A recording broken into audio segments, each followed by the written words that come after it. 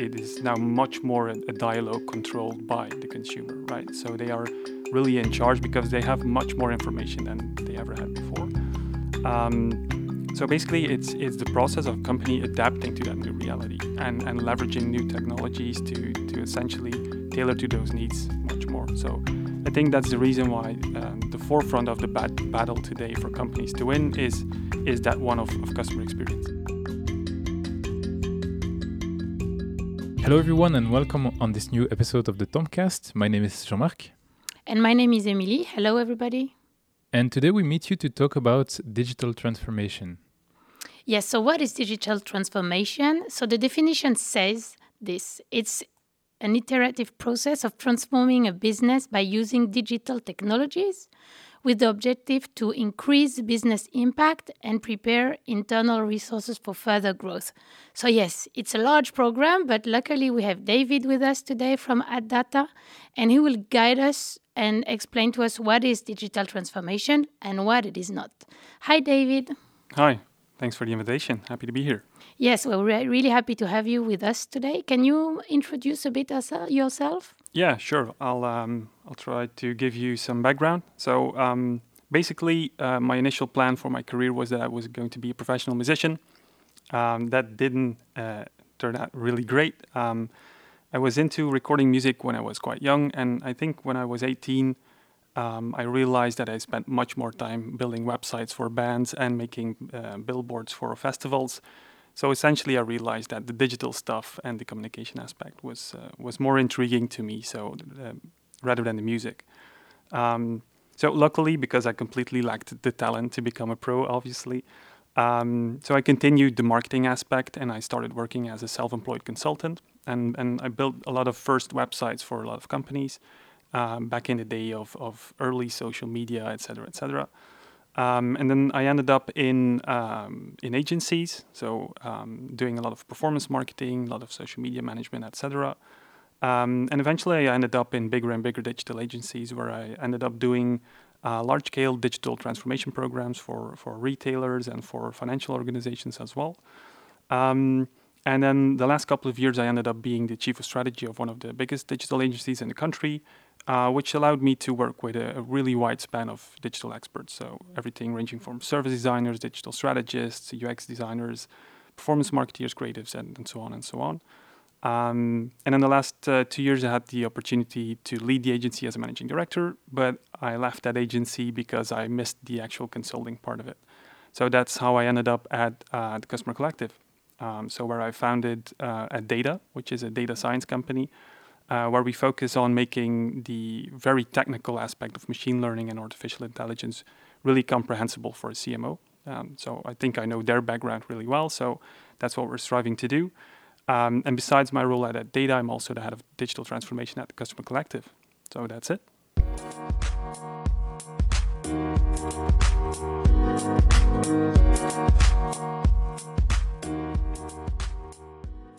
So maybe a first question, David, can you explain us a little bit what is digital transformation, what do we mean with it, and maybe also what it is not? Yeah, sure. I'll try to give it a go because it's such a broad thing, right? It's something I think is easily the most overused term in business in the past couple of years. So it's something that both companies and consultants have really different definitions of, and it's really hard to put it in one box. But the way I see it, I think it's the way we do business. It has changed dramatically, right, in the past couple of years. And I'm not going to go into the new normal and all this kind of stuff. I think everybody knows. But the way we do business has changed dramatically. I think not per se because of the rise of new technologies being there, but by the impact that these new technologies has had on consumer behavior, right? So we basically went from a reality in which companies broadcasted their offering and promotions to consumers in a way that it is now much more a dialogue controlled by the consumer, right? So they are really in charge because they have much more information than they ever had before. So basically, it's the process of company adapting to that new reality and leveraging new technologies to essentially tailor to those needs much more. So I think that's the reason why the forefront of the battle today for companies to win is is that one of customer experience, right? So making it much more easily, much more convenient to interact with the brand, and leveraging new technologies and methodologies to do so. So I think one thing I want to add as well, and partially because of my background, but also I think because of the strength of the Customer Collective, you could say that digital transformation also is optimizing, let's say, the way a factory runs by implementing robotics and stuff like that, or optimizing logistics. But I think we tend to focus much more on the front end of things and the sales and marketing transformation that we make. So I think that's where our strength lies. So I think also in this podcast and in the consulting that we do, we tend to talk much more about user experience, customer experience, the UX and UI transformation, basically all interaction you have with your customer, right? So I think that's the main gist of it. Mm-hmm. And then in order to understand better all the effort that you put and all the project that you have, do you have any example that better explains everything that you just told us? I could go into those.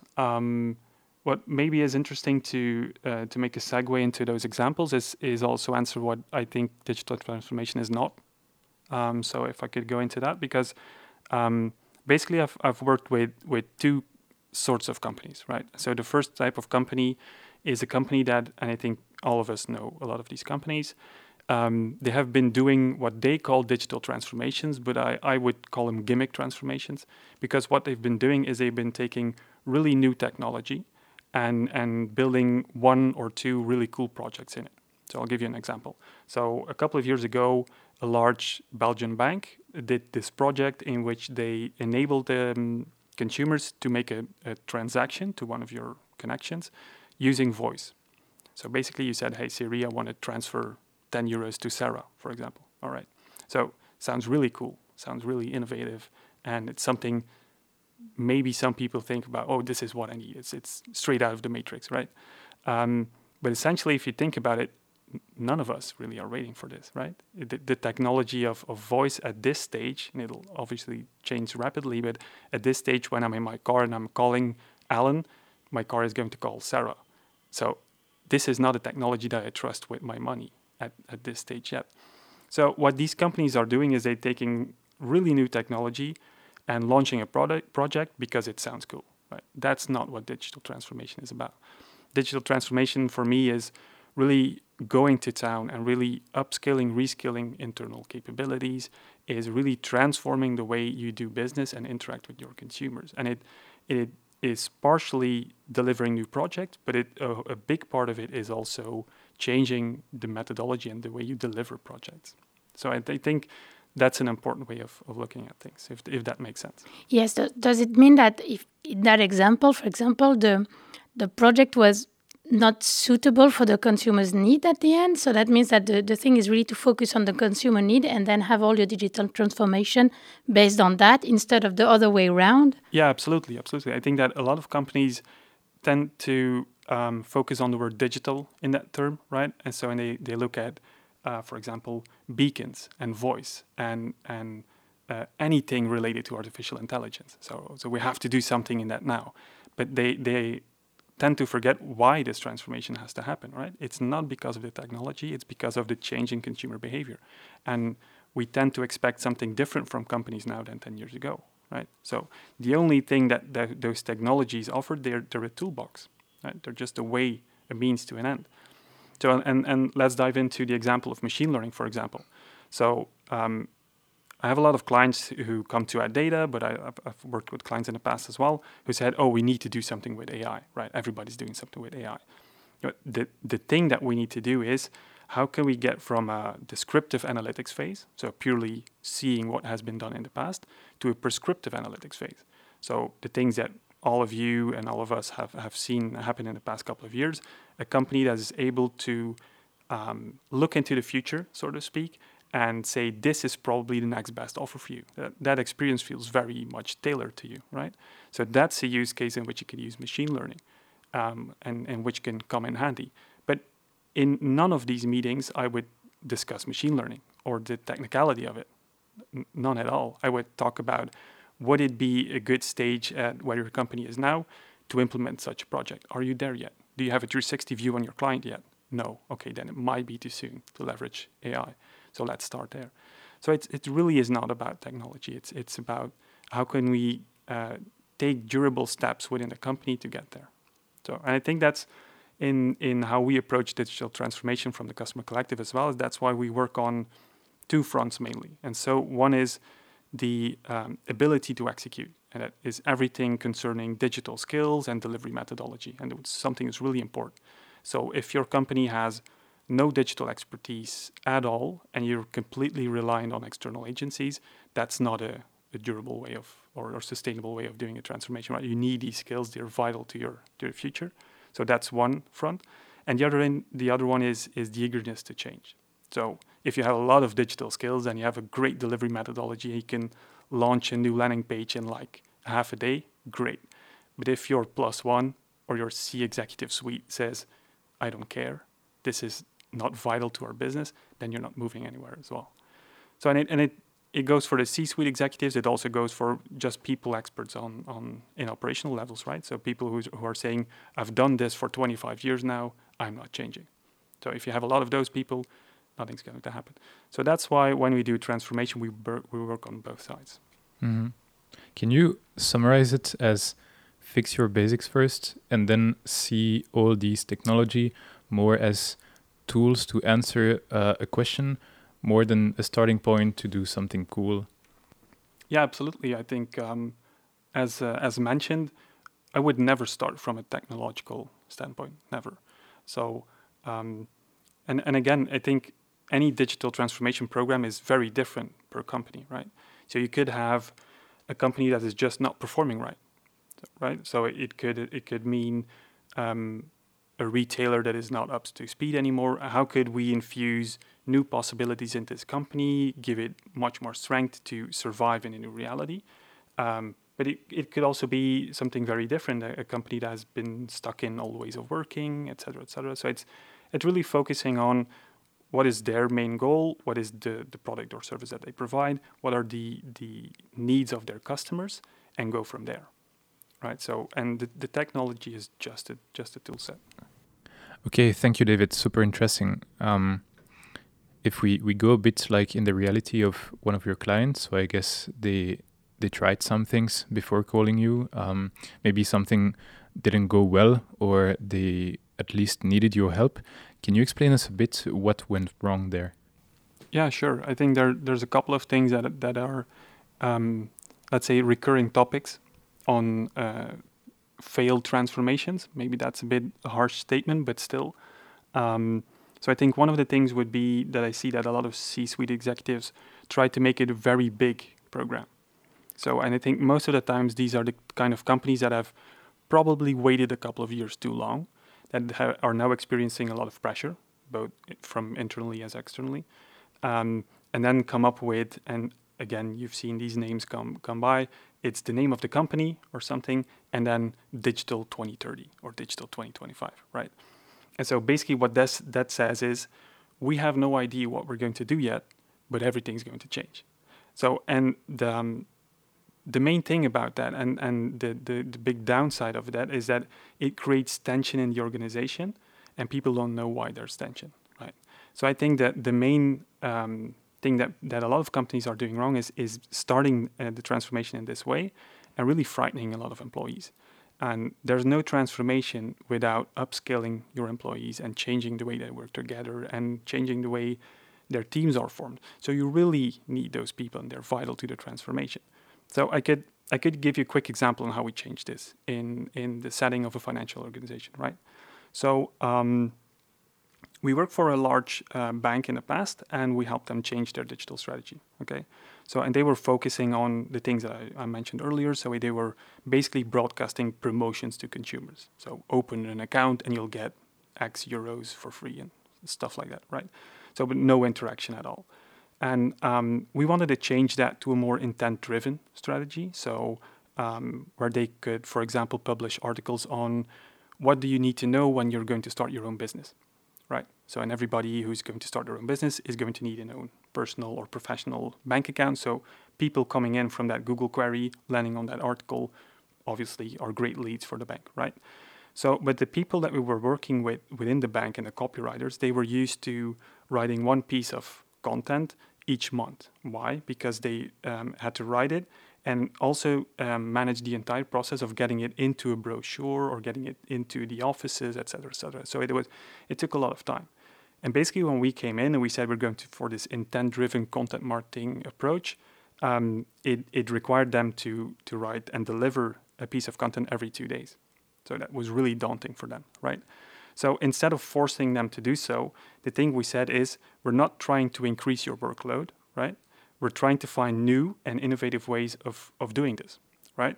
So we took the entire team, I say entire team, I think close to 10 people working on content there. We took the entire team and we went to a news agency, right? And we had a look at how a redaction room and a newsroom works. So, and these are journalists, right? They come up with something happens in the world, they need to write an article, it gets redacted, it gets published, and they follow up on results. They do it in a couple of hours. So basically, while we were there, the idea grew of creating an own redaction room and an own newsroom, and basically that's how we organized the entire team. So it was much more in, hey, we have a piece of content here. The roles were divided. Somebody would draft a concept, and other people would do the redaction. Somebody would do the publishing, and they really managed to put out content every 2 days, and it went much more quickly.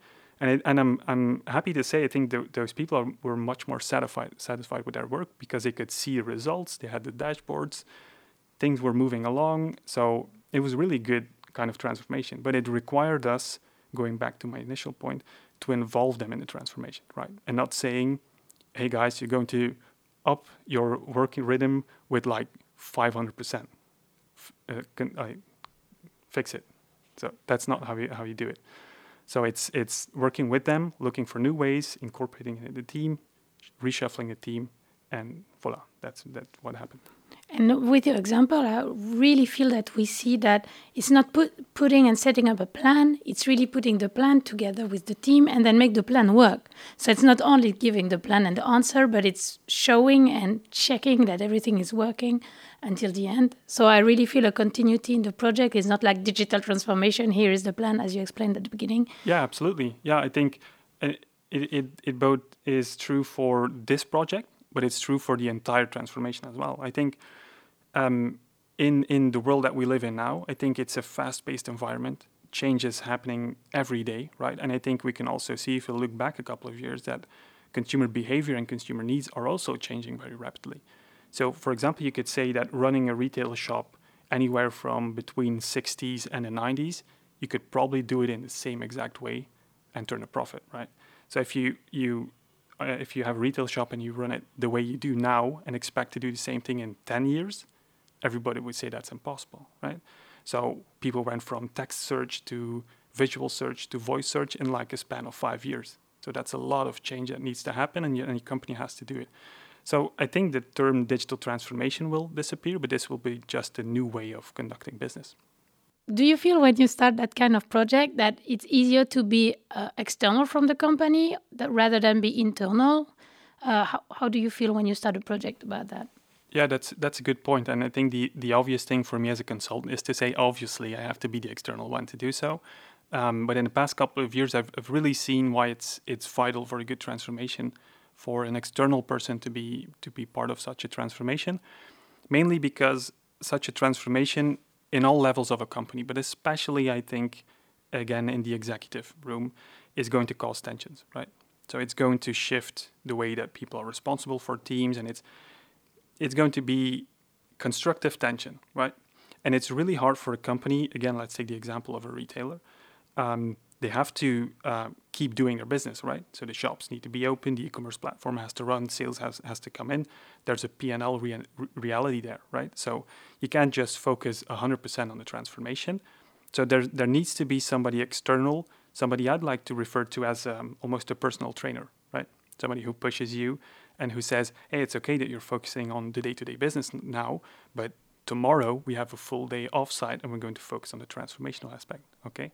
So you need to have somebody who puts the focus on the long term and then really helps you in managing those tensions in the executive room as well.